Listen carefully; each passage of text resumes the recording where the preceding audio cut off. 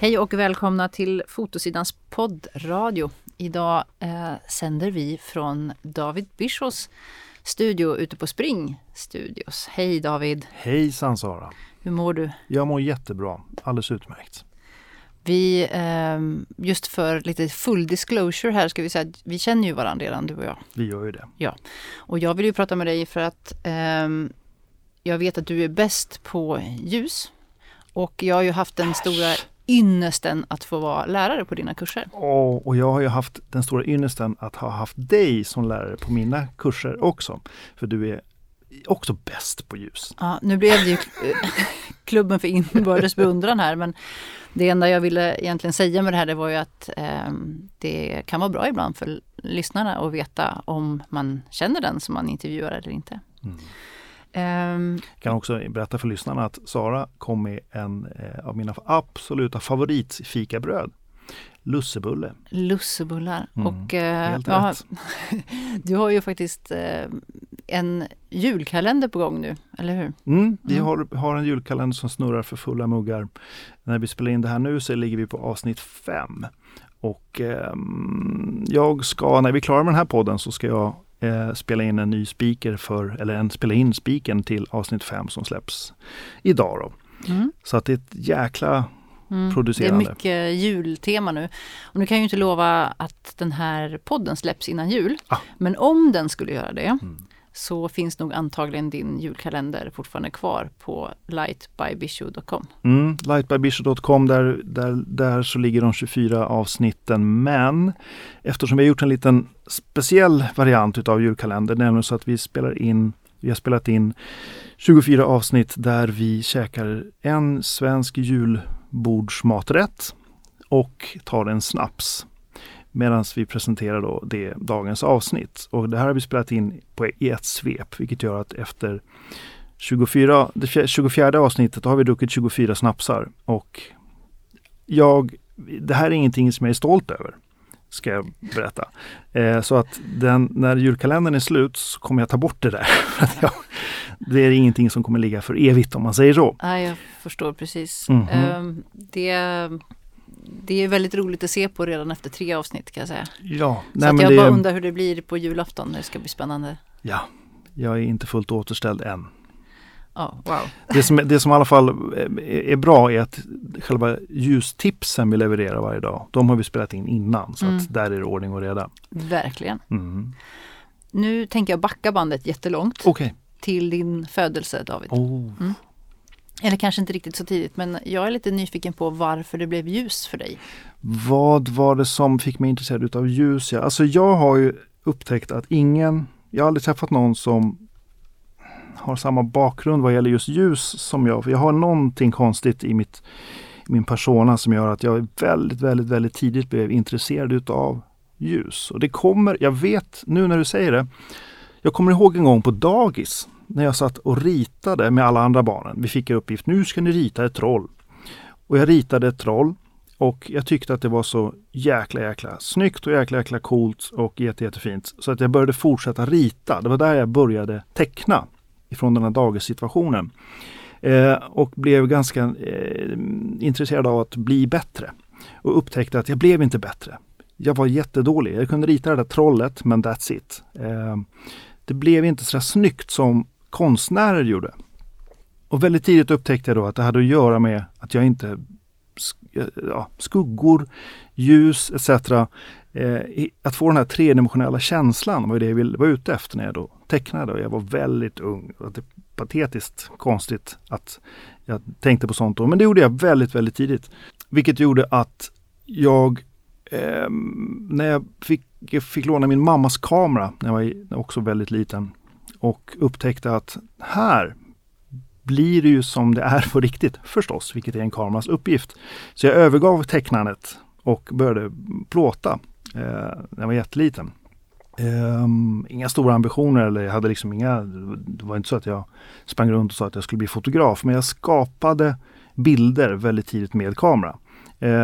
Och återigen så var det insikten av att det jag fotade det såg inte ut som när proffsen fotade. Varför då? Och nu var jag inte pytteliten längre, nu var jag kanske lite äldre, men återigen, och det var då jag upptäckte att det var ljuset som var grejen. Att mina bilder såg ut som skit för att ljuset inte var snyggt. Så jag började försöka lära mig att se andra fotografers bilder. Vad är det som gör att den här är så jäkla snygg? Jaha, det är för att ljuset är väldigt mjukt och fint. Eller den här bilden är dramatisk för att det är väldigt mycket skuggor. Och så jag började väldigt tidigt att laborera med ljus. Och det har vuxit till vad ska man kalla det för? En obsession. Att förstå hur man skapar med ljus. Vad är det som gör att ett ljus skapar vissa känslor hos betraktaren. Liksom att jag försökt analysera det här ner på minsta beståndsdel. Så att ifrån att jag ritade ett troll, tyckte att jag var bra, till att jag insåg att jag inte var så bra, upptäckte att det hade att göra med skuggor, som sen blev foto, som sen blev att försöka kontrollera ljus. My life in a short piece of. Men visst jobbade du med film ett tag också? Jag har jobbat jättemycket med film, precis. Jobbade mycket med SVT Drama. Var med och gjorde Rederiet, kommer du ihåg den gamla? Ja,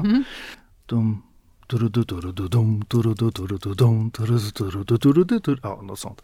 Det var Stjärnornas krig. Nej, John Williams snodde den från därifrån.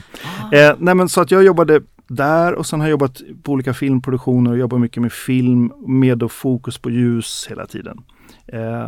Så jag har ju alltid haft någon fot inne på vad just gäller ljus.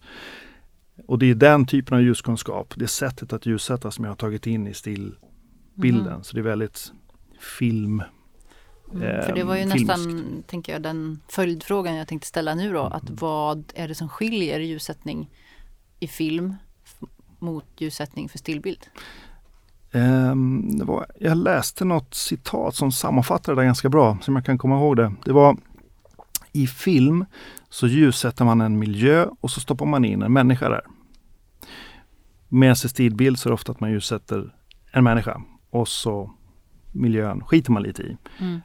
Och det skulle jag nog säga är det som är kärnan i också hur jag ljussätter. Jag gör en miljö och så stoppar man in en människa där.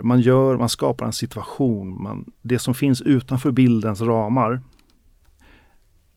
är någonting som man vill berätta, det som händer utanför. Alltså vilken miljö är den här människan i? Vilken stämning råder i den här miljön? Miljön är oerhört viktig.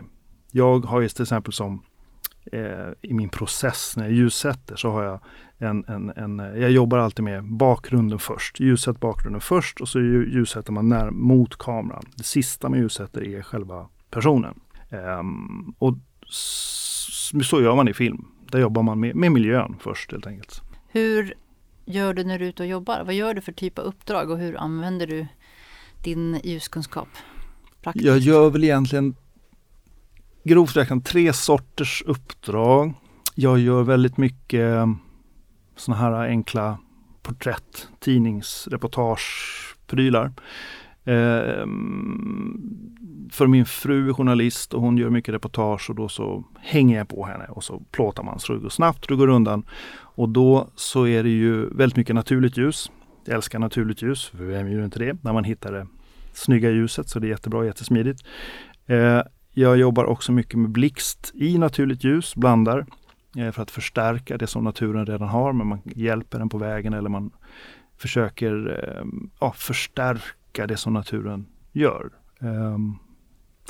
Och sen så gör jag väldigt mycket det är det roligaste jag vet, stora plåtningar, stora reklamgrejer när man ljussätter en hel dag och sen så tar man en bild, eller att man liksom väldigt stora projekt. Typ ett praktexempel är när det spöregnar ute i kolsvart och hagelstorm, då ska jag göra solljus någonstans in i något hus när folk ska vara glada och le och titta mot kameran och så låtsas man att det är sommar ute. Den typ, och det är också väldigt så här filmiskt, reklamfilm, fast jag gör det då med stillbild. Då är det massor med blixtar, massor med lampor, massor med stativ och det är det absolut roligaste jag vet. Och sen den tredje grejen är att jag gör fortfarande mycket film, eller film och film. Nu jag spelar in mycket egna filmprylar. Och då är också ljuset förstås väldigt viktigt. Det är ju typiskt också det här med att alla de här sommarkampanjerna är sköna. De ska ju alltid göras i december, januari, februari. Precis. När vi har de bästa förutsättningarna för ett otroligt snyggt högsommarljus. Vissa åker till Sydafrika och plåtar. Men nu får man inte åka någonstans. Då kommer man till mig, så ser jag till att det blir sommar istället. Perfekt ju. Vad önskar du att du hade vetat tidigare i din karriär? Oj, vilken bra fråga. Jag önskar att jag hade vetat att det är mitt ansvar som fotograf att ordna förutsättningarna för att ta en bra bild. Det är bara mitt ansvar. Om jag får ett jobb, eller om jag får ett uppdrag, hejsan, kan du fota våran vd på företaget på torsdag klockan 13. Om jag då kommer dit på torsdag klockan 13 med en blixt under armen och jag har kanske blivit tilldelad något jävla konferensrum någonstans, då har jag inte ju de bästa förutsättningarna för att ta en bra bild.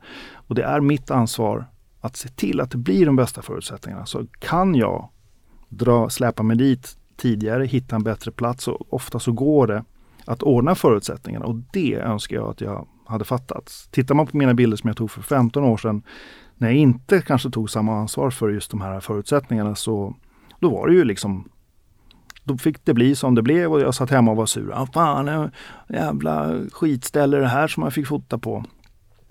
Medan idag så är jag betydligt mer noga med att ordna förutsättningarna så att det blir en bra bild.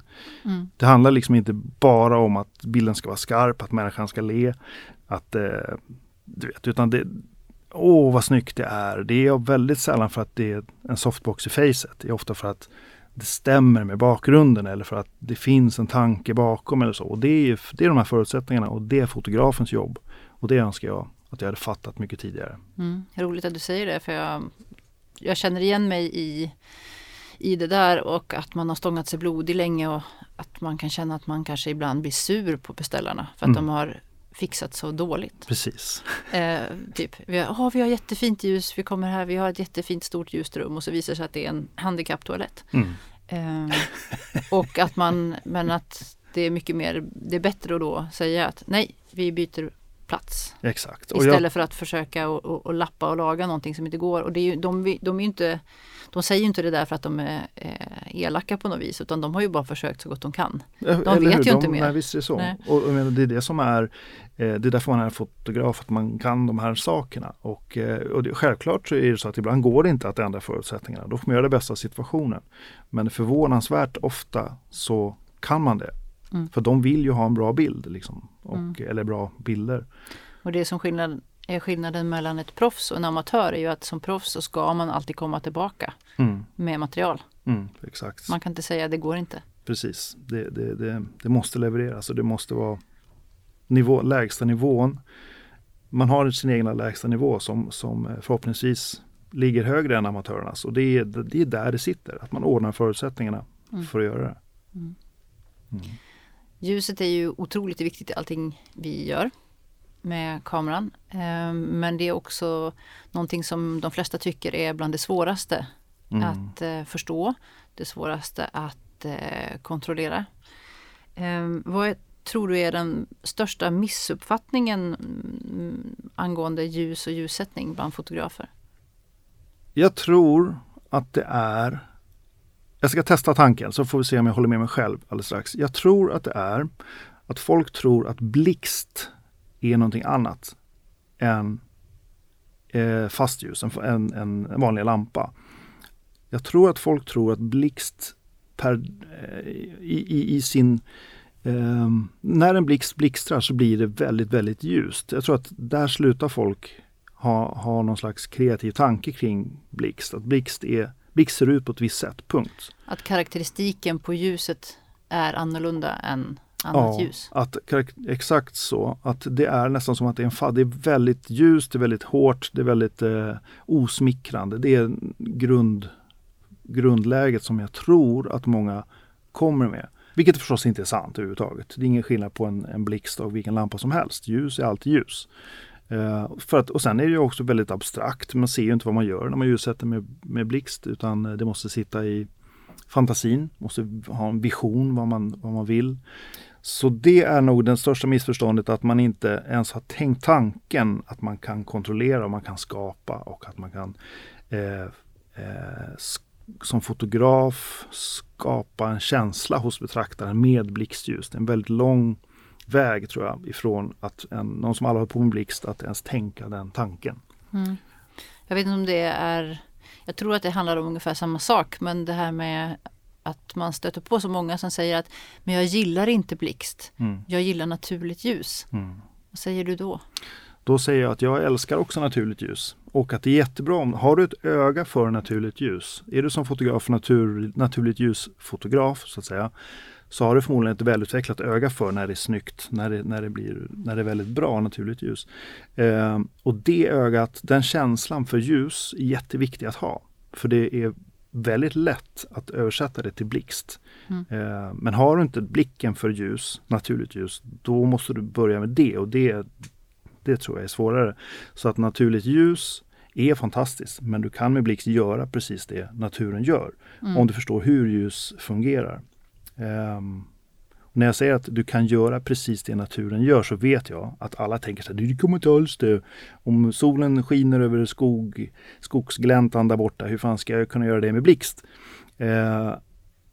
Och praktiskt så är det jättesvårt i många fall. Men ofta så har du, tar du till exempel porträtt, så har du inte med en hel skogsglänta i bilden. Du har en begränsad area. Och den lilla arean kan du härma det naturen gör med blixt. Så jag älskar också naturligt ljus. Ta den kunskapen och översätt det till blixt, så kan du skapa det naturen gör när du vill. Du har ju kört, jag vet inte hur många kurser, både online för väldigt, väldigt många olika typer av fotografer och olika typer av elever. Men många av de som går på dina kurser är ju ändå fotografer till yrket och har jobbat länge, men har kanske känner att de har haft svårt att kunna det här med ljus och kunna kontrollera det på ett bra sätt. Så du har ju ändå på något vis stått axel mot axel med människor som har stått och försökt att ljussätta på dina kurser. Där måste du ju se vissa misstag som man ofta gör, eller tankevurpor som är konstiga. Så här, har du några... När jag körde min ljuskurs, den här som jag kallade för den stora ljuskursen som var i ett par dagar, så hade jag i början på den ett segment där jag gick igenom de vanligaste tankevurporna som folk faktiskt gör. Och en utav dem är till exempel att ljus beter sig olika beroende på hur starkt ljus man har. Har en väldigt, väldigt stark blixt på maxstyrka, så tror folk att det ljuset beter sig annorlunda än om du har en väldigt svag blixt, vilket inte är sant. Ljus beter sig på exakt samma sätt oavsett styrka. Och det här är ju då någonting som jag då har märkt från mina kurser att man inte tror på riktigt. Men så är det. Det är upp till kameran. Det är kameran som avgör hur du exponerar din kamera, som avgör hur starkt ett ljus är. Och givetvis i relation till andra ljuskällor. Men det beter sig på exakt samma sätt. Menar du att de tror att ljuset blir hårdare till exempel om man skruvar på? Precis, effekten? Att man tror att det blir mer kontrast om man drar på mer effekt. Att skuggorna blir hårdare. Man tror att det studsar runt rummet mycket mer. Man tror att det lyser genom öronen så öronen blir röda, eller man tror att ljus går runt hörn, massa konstigheter när man drar på ljuset jättemycket. Men samma sak händer om du har ljuset väldigt, väldigt svagt, men låter kameran ta in mycket mer ljus, så är det precis samma. Så ljuset beter sig på samma sätt. Så det är en sån grej som väldigt många har missförstått. En annan grej när jag kör de här ljuskurserna, så har vi såna här slutövningar när folk ska ljussätta en stor scen liksom. Med all kunskap som vi har under 2 dagar matat in. Det som nästan alltid är samma sak är att man inte är noggrann nog.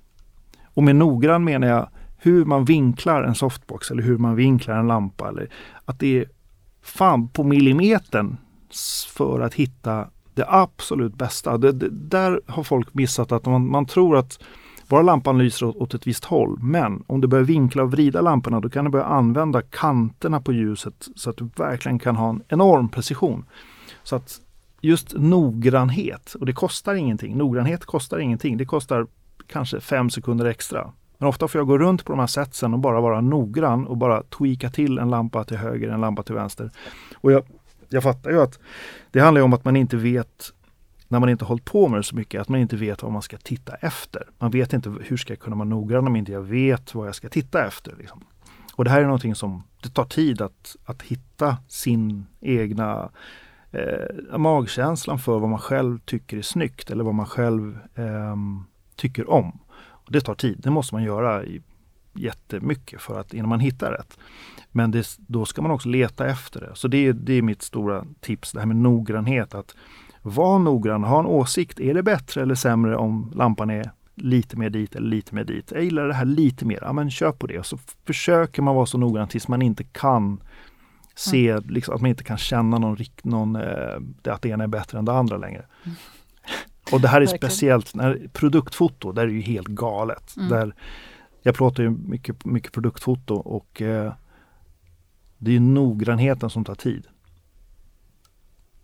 Det är sant. Det tar ju de sista 20% tar ju 80% av tiden av någon märklig anledning. Ja, och det finns oavsett hur duktig man är. Ju duktigare fotograf du är, desto bättre är det på att förhandla till dig mer tid. Och den tiden använder du för att vara mer och mer noggrann. Bara för att man är bra blir man liksom inte snabbare. Utan man hinner vara ännu mer noggrann. Skulle jag säga. Men om man vill lära sig mer om ljus och ljussättning, hur gör man då? Ja, man kanske inte har råd att gå en dyr kurs. Alltså det finns ju, nu har du speciella tider nu med corona och allt vad det är, men på internet förstås, på vad heter det? Google heter det inte, det heter på YouTube. På YouTube finns ju självklart hur mycket tutorials och kurser eller filmer som visar hur man gör massor med saker, där man kan få massor med tips. Problemet med, skulle jag påstå, en majoritet utav dem är att de inte är baserade, det de berättar om ljus är inte baserat på en solid grund. Vilket gör att om du lär dig någonting så här, till exempel så här gör du det här porträttljuset som kallas för Rembrandt. Eller det finns ju massa olika sådana här sätt att ljussätta på. Och så lär man sig det utan till och så går man iväg och så ska du försöka göra det här på en annan, eller på någon plåtning eller någonting, så säger kunden kanske att nej, det här blir alldeles för dramatiskt. Usch, det här vill jag inte ha.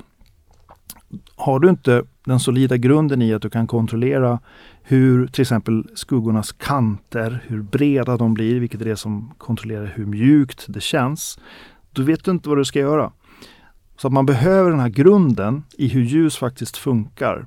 Och det tycker jag saknas ute på många av de här tutorialsarna som man kan hitta på nätet. Jag har ju skapat en egen sån här sajt med ljuskunskap, eller vad man ska kalla det för, där man lär sig ljus, som vi pratade om tidigare, Light by Bisho, där vi baserar alla våra tips och knep på den här solida grunden som vi också lär ut på sajten. Det här är någonting som jag har märkt väldigt ofta, folk som, när jag kör mina vanliga kurser, proffsfotografer som har baserat sitt kunnande på egna konstiga hittepån. Många är också bra hittepån, men ibland så blir det väldigt att det baseras på något hemmakok som inte håller hela vägen. Så det är viktigt med en solid grund. Ett väldigt bra sätt att visa om man kan någonting eller att visa för sig själv att man kan kanske är ju för att förklara för andra. Och jag upplever att det är ganska ofta så att det hjälper när man är ute på uppdrag och har kund med sig, om man kan förklara för dem varför det blir på ett visst sätt. För ofta har de en önskan, kan vi göra så att det ser ut så här? Och då kunna i stunden förklara att jo men det kan vi göra, men det kommer också innebära det här. Exakt. Att det är så här, jo du kan få det här, men då kommer du få det här på köpet. Eller vi kan göra så här, vi kan göra så här, men då tar det så här mycket tid för att vi måste få bort den här vita väggen här. Eller att man kan förklara hur det hänger ihop för kunden, ger både mig som fotograf, alltså det självförtroendet man får när man faktiskt förstår hur det funkar. Jag menar, det är ingen rocket science som man brukar säga hur det egentligen funkar, men bara man har rätt grund så är det inte så himla komplicerat egentligen. Och kan du hos kunden, som du säger, förklara det för kunden, så är det en enorm skillnad, för då känner sig kunden omhändertagen. Här är någon som vet hur det fungerar, vilket gör att kunden i sig blir mer avslappnad, vilket gör att du framstår som så professionell som du är. Så jag tycker absolut att det är någonting som är väldigt, väldigt bra att förklara vad man håller på med. Mm. Men jag upplever att det är många som har sin go-to ljussättning och det är ju inget fel i det. Att man har en ljussättning som man tycker funkar extra bra. Och så. Men det är ju farligt. När vi satt och fikade här innan vi började spela in så sa jag att... Och käka lussebulle. Så sa jag att jag försökte förklara det för elever någon gång att visst, jag kan lära dig att spela Wonderwall på gitarren. Men vill du verkligen spela Wonderwall livet ut? Så här, tänk om det blir någonting annat sen. Om du lär dig hur man gör och alla beståndsdelarna, då kan du skriva låtar själv. Och det måste ju ändå vara det bästa. Att man kan liksom, lär du dig ackorden och fingersättningen, då kan du spela alla låtar i hela världen och du kan göra egna. Men att det är så många ändå, tycker jag, som frågar så här, jaha, men hur gör man då? Kan du inte bara tala om var blixten ska stå? Precis, man är ute efter quick fixen. Och det är ju det, i början man vill ha quick fix, man vill veta, ge mig ett recept bara på hur jag ska utsätta. Sen i praktiken så är det, man målar in sitt hörn liksom. För att har du bara dina go-to, så i alla fall om du har någon ambition att som fotograf vara fotograf ett tag och inte tröttna efter 3 månader. Har du en ambition att kanske utvecklas så är det inte i quick fix-recepten som ljussättning sitter liksom, eller skapande överhuvudtaget. Det är lite som att hej, jag vill bli en målande konstnär, var köper jag mina stämplar någonstans? Och så står man och stämplar tavlor. Det kan man ju göra, men jag tror att man tröttnar ganska fort och det är ju så långt ifrån kreativitet man kan komma. Helt sant.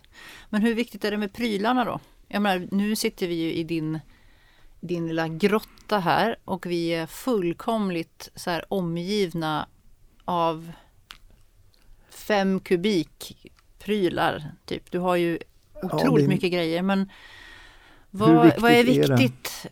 Hur mycket behöver man ha för att jobba med ljus och måste man ha de dyra prylarna? För att jobba med ljus så är det absolut viktigaste, vill jag påstå, att se ljuset. För att jag menar, det här med naturligt ljus. Så länge du ser och förstår hur ljus funkar så kan du använda, då behöver du liksom inte ha massa prylar. För att göra fina bilder behöver du inte prylar, så är det. Däremot, när du har att göra med tid, när det ska gå fort, när du har en kvart på dig, då hjälper prylarna dig att det går fortare, att uppnå det du vill. Och att vi har i den här, där vi sitter nu, den här lilla grottan här, det är så oerhört mycket saker är ju dels för att jag tycker om prylar, men också för att jag har hållit på, jag har kört mycket av de här ljuskurserna. Det blir mycket saker som behövs just för att spara tid. Jag har alla möjliga sorter, allting som finns inom olika typer av softboxar hit och dit. Och även om det går alldeles utmärkt att ta fantastiska bilder med en speedlight blixt som bara man vet om man ska studsa den i en vägg eller vad man än vill göra, så kan du ta fina bilder. Men i mitt fall så har jag ju då skaffat mig alla de här jävla prylarna överallt för att så snabbt som möjligt kunna åstadkomma olika, jag vill använda ordet effekter, även om jag inte gillar det just nu, men jag hittar ingen bättre ord för det. Så att det handlar om att spara tid, skulle jag påstå. En dyr pryl, det finns till exempel någonting som heter Hardbox från Profoto, en svindyr låda som är kolsvart, som inte innehåller någonting. Det är bara en låda med ett hål i, ingenting annat. Och det enda den lådan gör är att den tar bort allt ljus förutom åt ett håll. Vilket gör att man får väldigt skarpa skuggkanter, det ser ut som solen skiner. Men den här lådan, den kostar jättemycket pengar. Jag vet inte hur mycket den kostar, men den kostar fruktansvärt mycket pengar. Men det går utmärkt att göra en sån själv med lite flaggor och lite saker för att ta bort ljuset som sticker iväg åt alla håll och kanter. Men det tar tid. Så att det är väldigt mycket tid det handlar om. Det handlar också väldigt mycket om att om du reser mycket, om du packar dina saker upp och ner, sliter fram och tillbaka, så måste grejerna hålla. Då kostar det också massa pengar. Så att återigen, tid, och det ska hålla när man flänger runt och far och det är stressigt och man tappar saker i golvet och så. Så att det är då det börjar kosta pengar.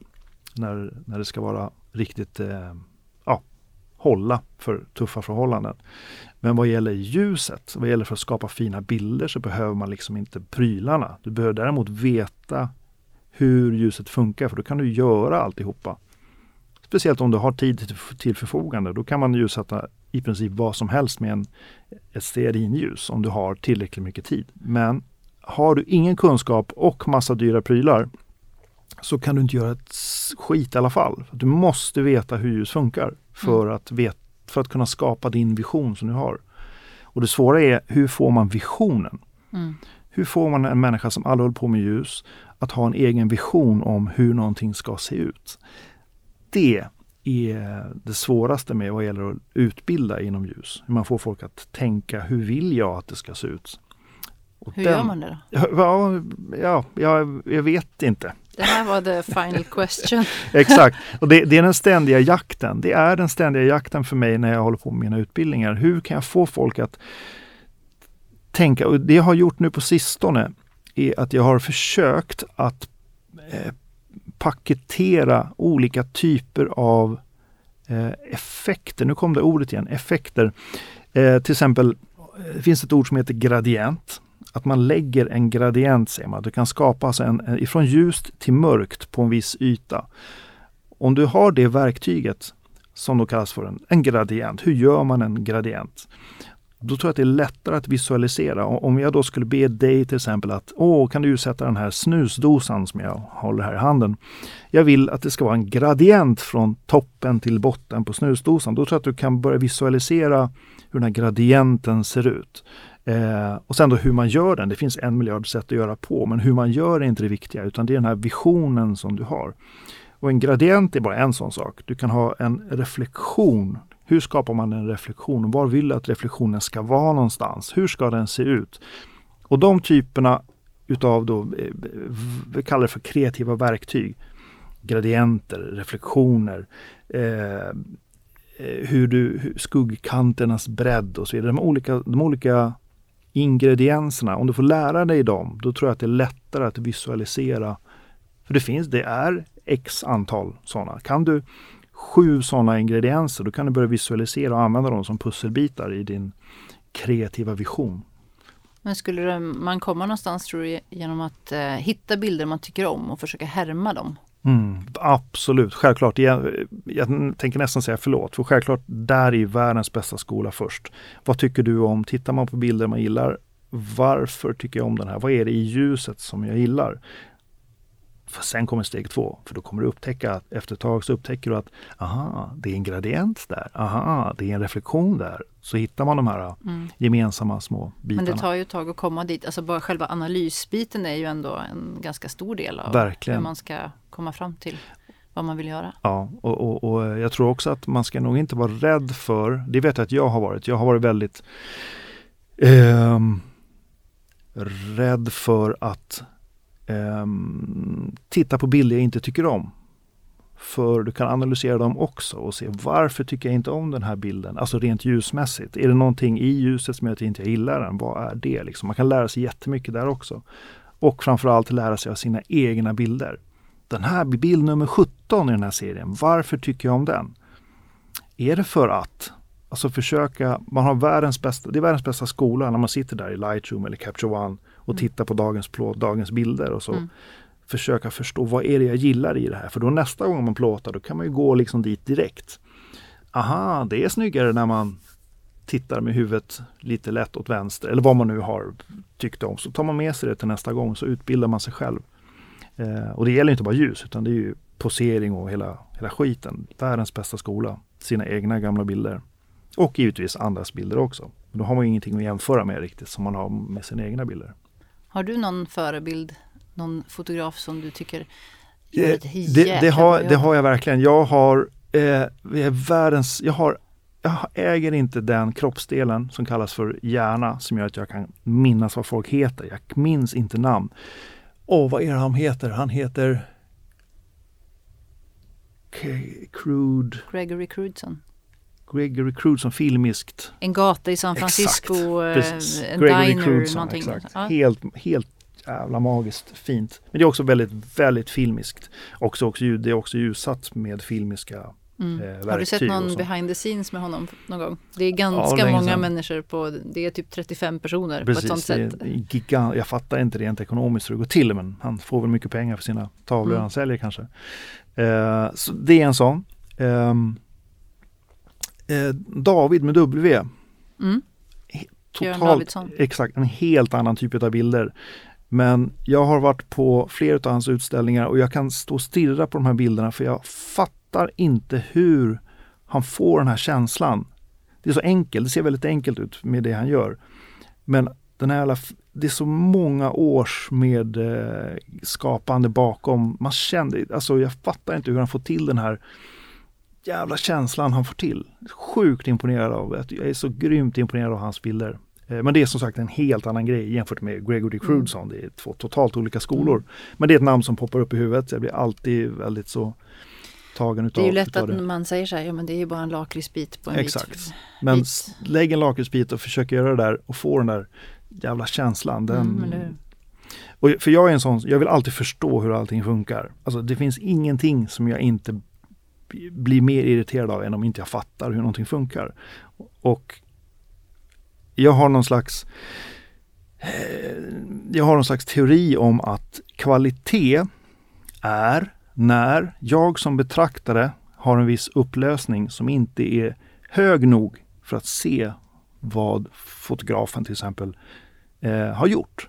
När inte jag förstår, när min perceptiva upplösning är för låg, då upplever jag kvalitet. Och det är det jag gör med Gregory Crewdson, för det är så mycket. Jag vet hur det går till, men jag vet att jag skulle inte kunna få till det där. Samma sak med Björn Davidssons bilder. Jag vet hur det går till. Jag skulle aldrig kunna få den här jävla känslan han får. Och då upplever jag kvalitet. Det är väl någon slags sublimitet, va? Exakt, att man verkligen står inför någonting som är så mycket större än en själv. Liksom. Man känner att man ligger ovanpå och blir en betraktare. Liksom. Och när jag tittar på Steven Meisel kommer jag ihåg, nu var det länge sedan jag var nere och grottade där, men jag kommer ihåg att jag var så grymt imponerad av han. Det är ju mycket mode och sådär i de bilderna, men så grymt imponerad av hur respektlöst han jobbade med ljus och skapar stämning. Han är också så att han gör ett rum, mycket stämning i ett rum där han placerar en människa. Det var sjukt imponerad. Och jag har en kille till som en italienare som heter, kommer inte ihåg vad han heter. I alla fall, han gjorde fantastiska bilder. Och sen en dag så slutade han göra fantastiska bilder, enligt mitt tycke. Det bara pang, en dag så var det jag tycker, det var ingenting. Det gav mig ingenting. Det var liksom helt platt. Och det han har fortsatt, han kör så här. Och det han har gjort är att han har anpassat sin stil efter vad som är modernt nu. Eller nu var det ett tag sedan, men och det är också en kunskap som en fotograf, är du en professionell fotograf som lever på det du gör och du måste följa kundernas önskemål, då får man bita i suräpplet ibland liksom och köra trender som man kanske inte själv tycker om. Men kan du ljussättning och kan du ditt hantverk, så kan du göra vad fan som helst. Eller hur? Och den här vars namn jag har glömt bort, han kan hantverket. Nu gör han så som det ska se ut nu, och vilket inte tilltalar mig just nu. Men han vet vad han gör. Men också det, eller hur, att man det där med egen smak, det betyder ju verkligen ingenting när man kommer ut och ska göra ett uppdrag. Om kunden säger, jag vill att det ska se ut så här. Nej. Då måste man ju kunna göra det, även om man inte känner för det själv. Så är beställningen så måste man ju veta hur man kommer dit. Ja. Och det kan man ju inte om man inte har teorin i huvudet. Nej. Och man det kan inte där snyta ur näven. Sådär. Och har du teorin i huvudet, så är ju liksom ingenting svårt, eller vad man ska kalla det för. Eller inte bara kalla det så det är. Då är det ingenting svårt, utan då hamnar man på att nej, vi hinner inte göra det här. För att vi har inte ett tillräckligt stort rum, eller vi har du vet, men man vet hur man gör allting om du har teorin. Och ännu bättre, om kunden innan berättar vad den vill ha, innan man står där, då kan man ju mota Olle i grind och berätta att men därför kan vi inte göra det här. Eller om vi skiter i att plåta den här grejen, då får vi mer tid att rigga det här, så att det blir, då har man liksom fog för vad man tycker, vad man kan göra. Men precis som du säger, är det en kund som beställer, då är det hantverk, och då gäller det att göra det kunden vill ha, så att kunden blir glad och nöjd. Jag upplever att det är ganska många elever som jag har undervisat som inte kommer dit de egentligen de har presenterat ett case då, eller en moodboard, så kommer de inte dit med fotograferingen. Och sen så blir feedbacken när jag frågar så här, vad hände? Ja, fast jag tycker det här blev snyggare. Eller jag vill ha det så. Vilket jag aldrig accepterar som typ att jaha, det är möjligt att du vill ha det så, men nu vill ju inte beställaren ha det så. Det är så att, exakt så. Men det är så lätt att man världen säger sådär att när man inte riktigt klarar av det så viker man istället undan och tycker att det ska vara en fråga om smak. Typ. Exakt, och då plötsligt är allting okej. Jag brukar ju väldigt ofta försöka utnyttja varje tillfälle i en plåtning att göra så som jag vill också. Givetvis lägger jag det efter att kunden har fått det kunden vill ha. Men ser jag möjlighet att göra någonting som jag verkligen tror det här kan bli någonting fett, så försöker jag ju på något sätt, det beror helt på vilken typ av plåtning det är, men är det där det finns tid och möjlighet, då försöker jag alltid få till min grej också. Ja, det är klart. Men det är svårt att ta genvägen dit verkligen. Utan att leverera först. Exakt, de måste leverera först. Man kan alltid säga så här, vet du vad som skulle vara fint? Ska vi testa det här också nu när vi ändå precis, typ, nu när vi har den? Liksom. Vi har den. Så är det verkligen. Och jag tror just i fotoskolor så jag upplever att i många fotoskolor så har eleverna de har ingen aning om hur att det är på riktigt när man väl kommer ut. Att det du säger nu, att man måste kunna leverera det kunden vill ha, det är på riktigt. Det är så. Man måste kunna göra det kunderna vill ha. Och när jag säger att man måste kunna göra, så är också det är på riktigt. Liksom. Du måste kunna göra. Sen om du lyckas övertala kunden åt ett annat håll, det vet du inte innan. Men, och där ligger du måste kunna hur ljus och foto, du måste kunna hantverket för att kunna leverera. Det är superviktigt. Man måste ju veta det är som två ändar av en skala. Liksom. Ibland är man konstnären, ibland är man hantverkaren. Ofta är man någonstans mitt emellan, men man ska ju veta var någonstans på den här skalan det är okej att vara i respektive situation. Exakt, liksom. Precis. Respektive kund, respektive situation. Och visst, man tänker så här, jag vill bara kunna göra det som jag tycker är snyggt. Det är därför folk kommer anlita mig ju. Nej. Det är inte därför folk anlitar dig, för att det du tycker är snyggt är det bästa. Det är ett extremt fåtal människor som kan leva på det. Vi pratar om alltså att inte vara en konstnär nu, utan att leva på fotograferandet. Du måste kunna göra. Du måste på den nivån. Har man bubblat över den här nivån, då får man möjligtvis göra som man vill. Men för oss andra vanliga dödliga så måste vi fortfarande förhålla oss till. Och där är det inte 80-20, utan där snackar vi 99,999%. Och sen så är det någon liten rackare där som... Just det. Och det är ofta de som syns, givetvis. De här sista 0,001% som syns, och så tror man att jag vill också bli fotograf och göra det jag vill hela dagarna. Men sen så är det ju så att är du fotograf och du gör det kunderna vill ha, så har du också möjlighet att göra det du vill ha, det du vill göra, och skapa din portfolio, skapa ditt renommé liksom på din stil. Men det är baserat på, skulle jag påstå, att du också kan överleva som fotograf och göra det kunderna vill under tiden.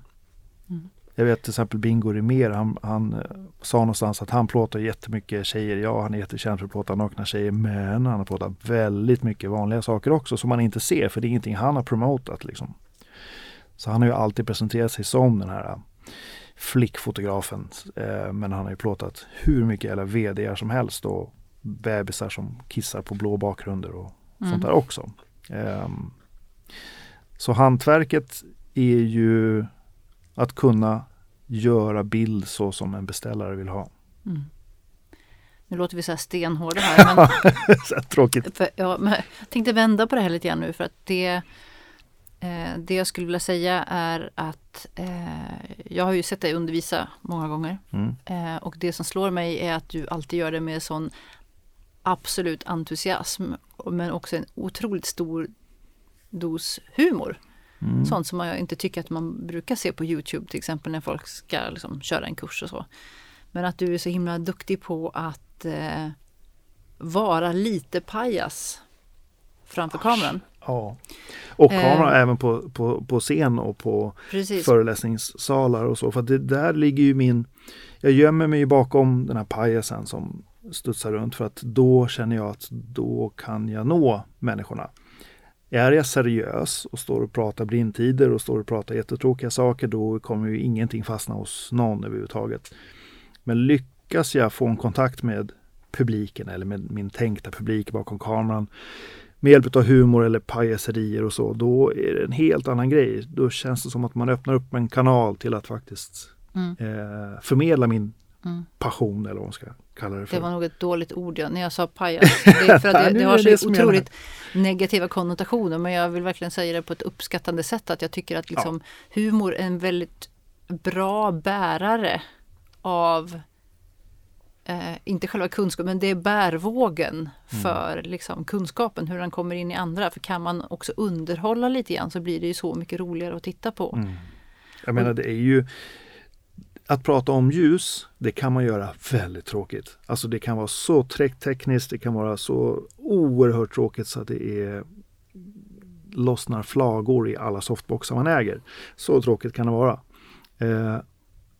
Gör man det då, om folk som går på en ljusföreläsning eller tittar på en ljusföreläsning och tror att okej, nu ska vi koncentrera oss här, nu ska vi lyssna på det här lite knastertorra, så är det ju en fröjd liksom, om man kan få folk att tycka att det är kul.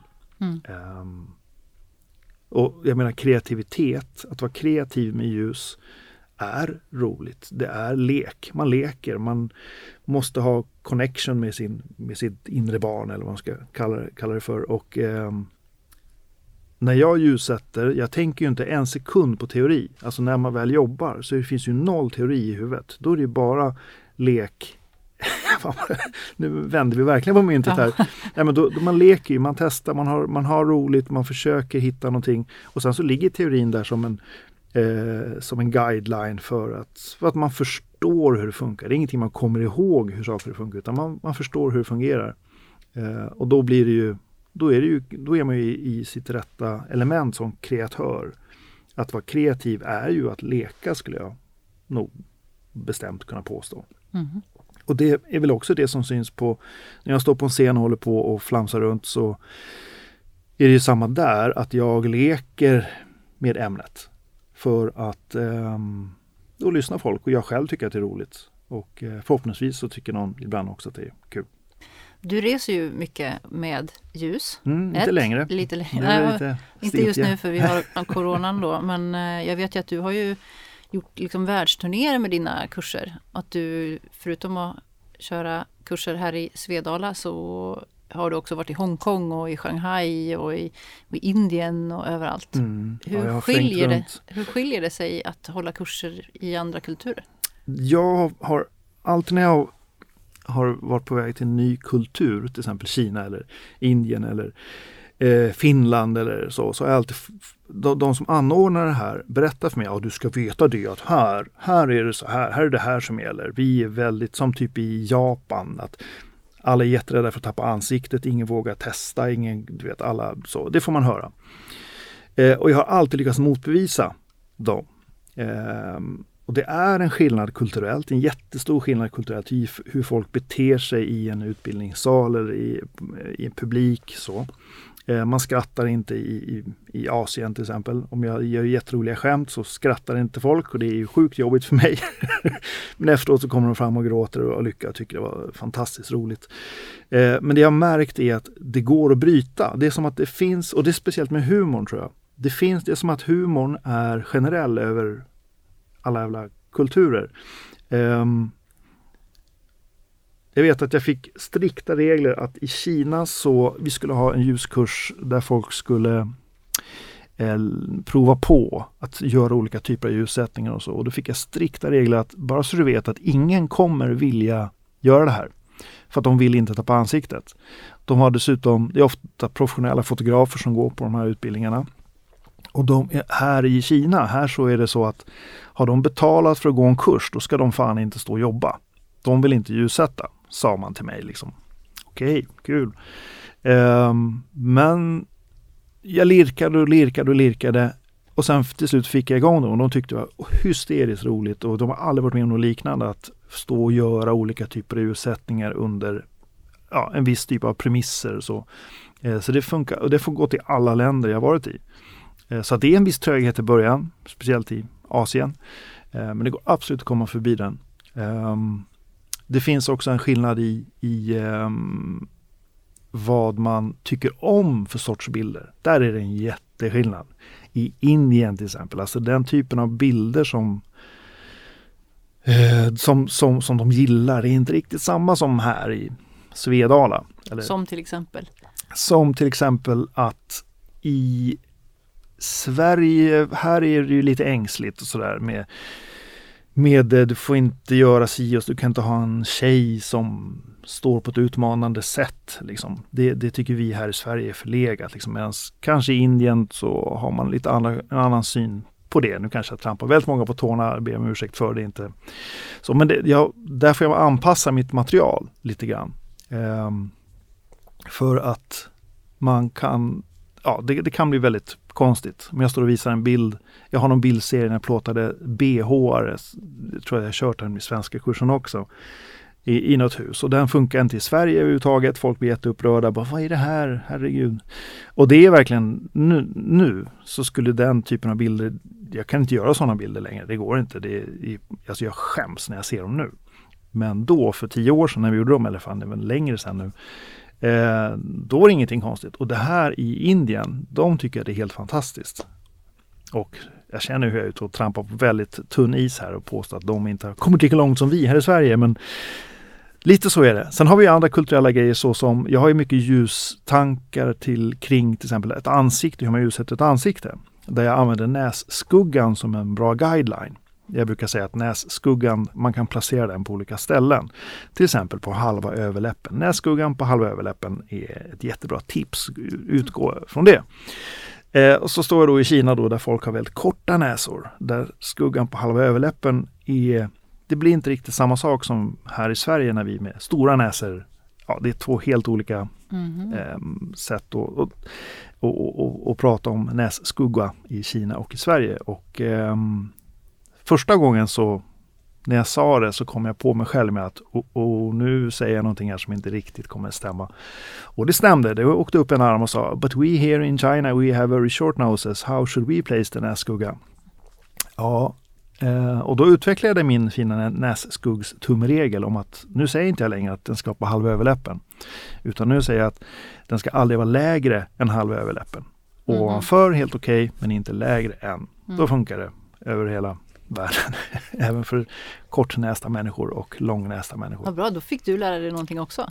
Och det är det som är det roligaste med utbildning. Att man hela tiden tweakar sina egna teorier. För man får fråga. Jag fick en fråga en gång om hur kommer det sig att skuggan på månen, alltså skuggkanten på månen är skarp och att man inte ser månen är ju rund som en sfär. Varför ser man inte att månen ser ut som en biljardkula liksom? Den ser ut som en platt pizza.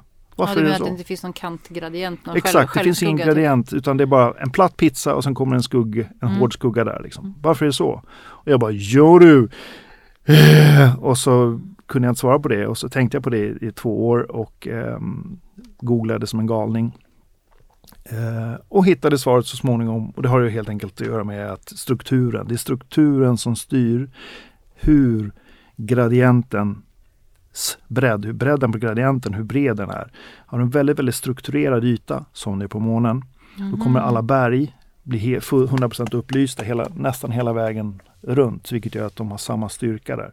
Så att därför så dras den här gradienten ut till att bli enbart det som kallas för terminatorn, där själva skuggan börjar.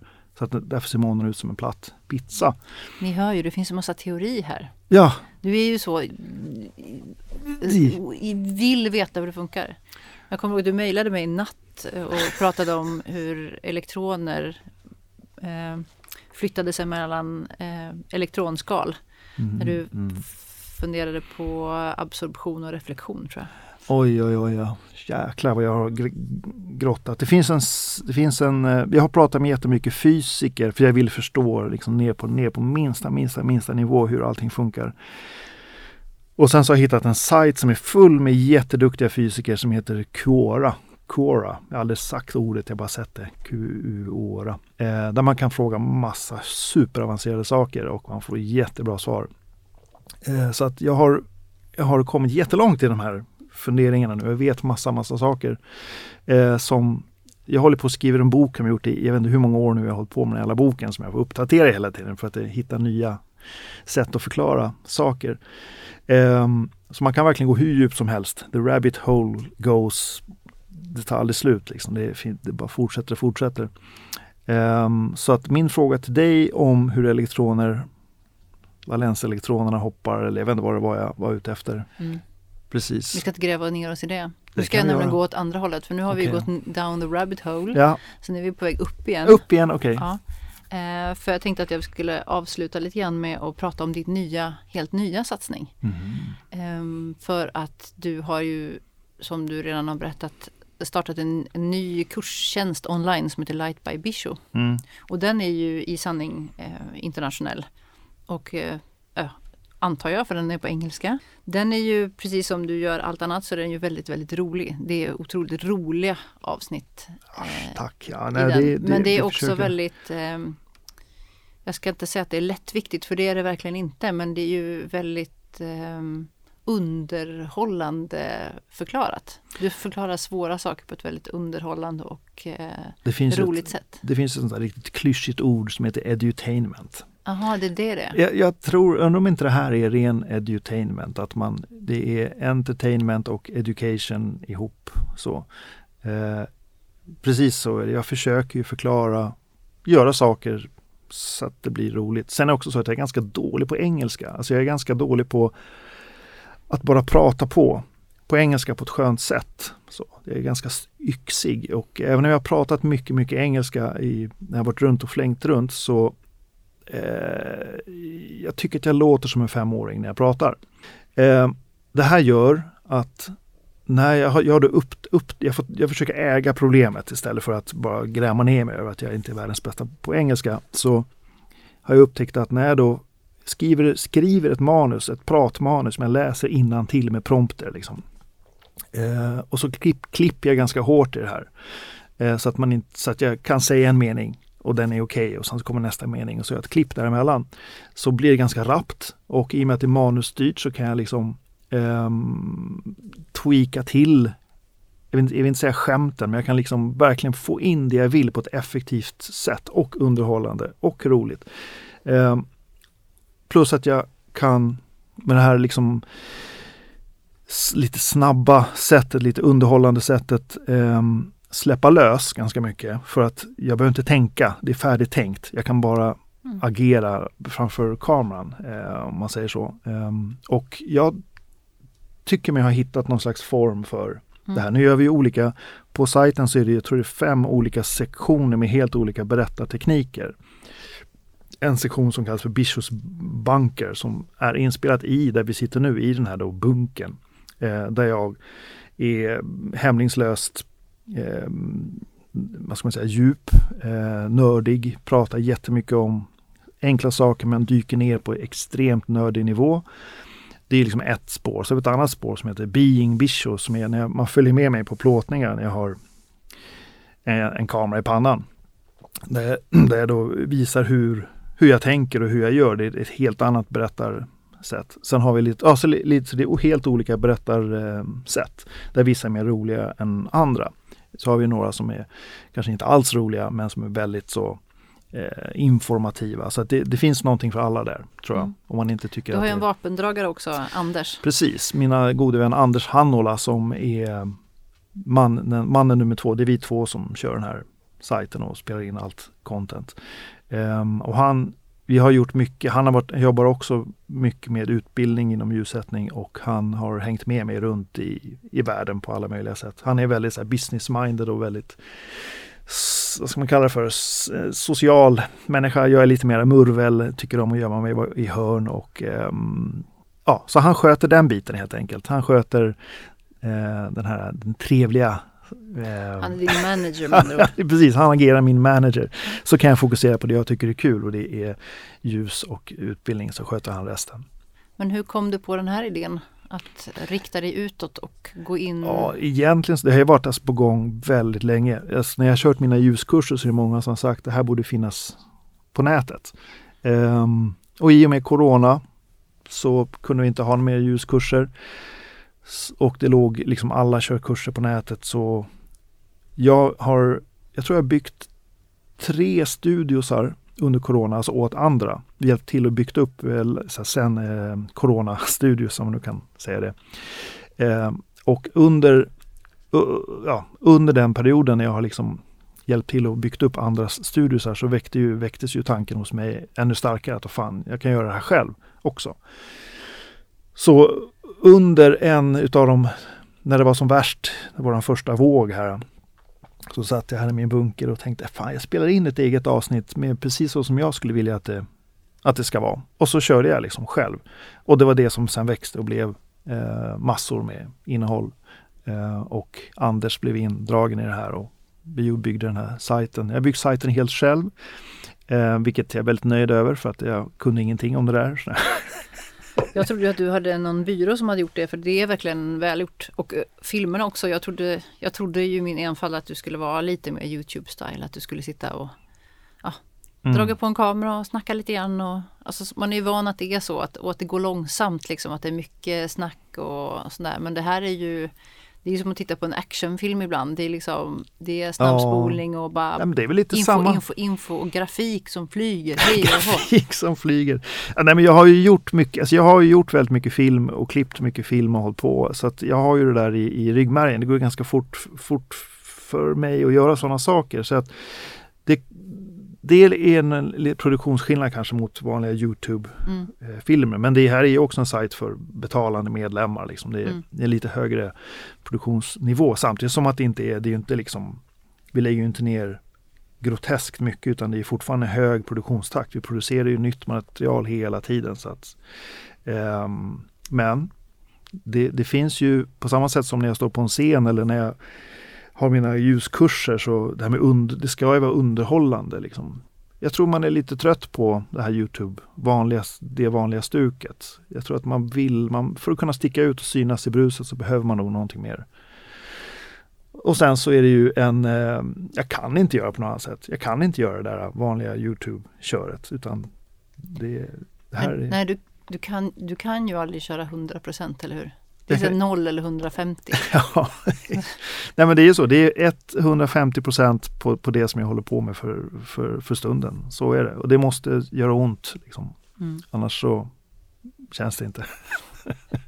Vad har du för planer framåt då? Eller vad har ni för planer? Nej, vi har ju som sagt precis börjat med det här. Så att vi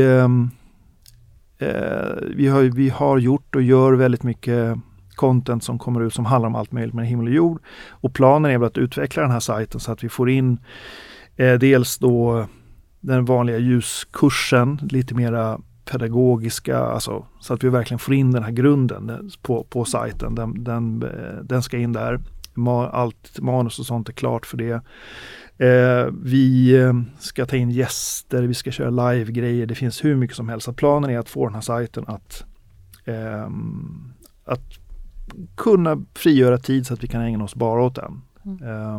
Jag såg att det finns ett forum redan där man kan ställa frågor och önska ämnen. Och precis, så att vi tar in väldigt mycket input ifrån medlemmarna för vad de vill ha. Och det är superintressant att höra vad folk vill ha faktiskt.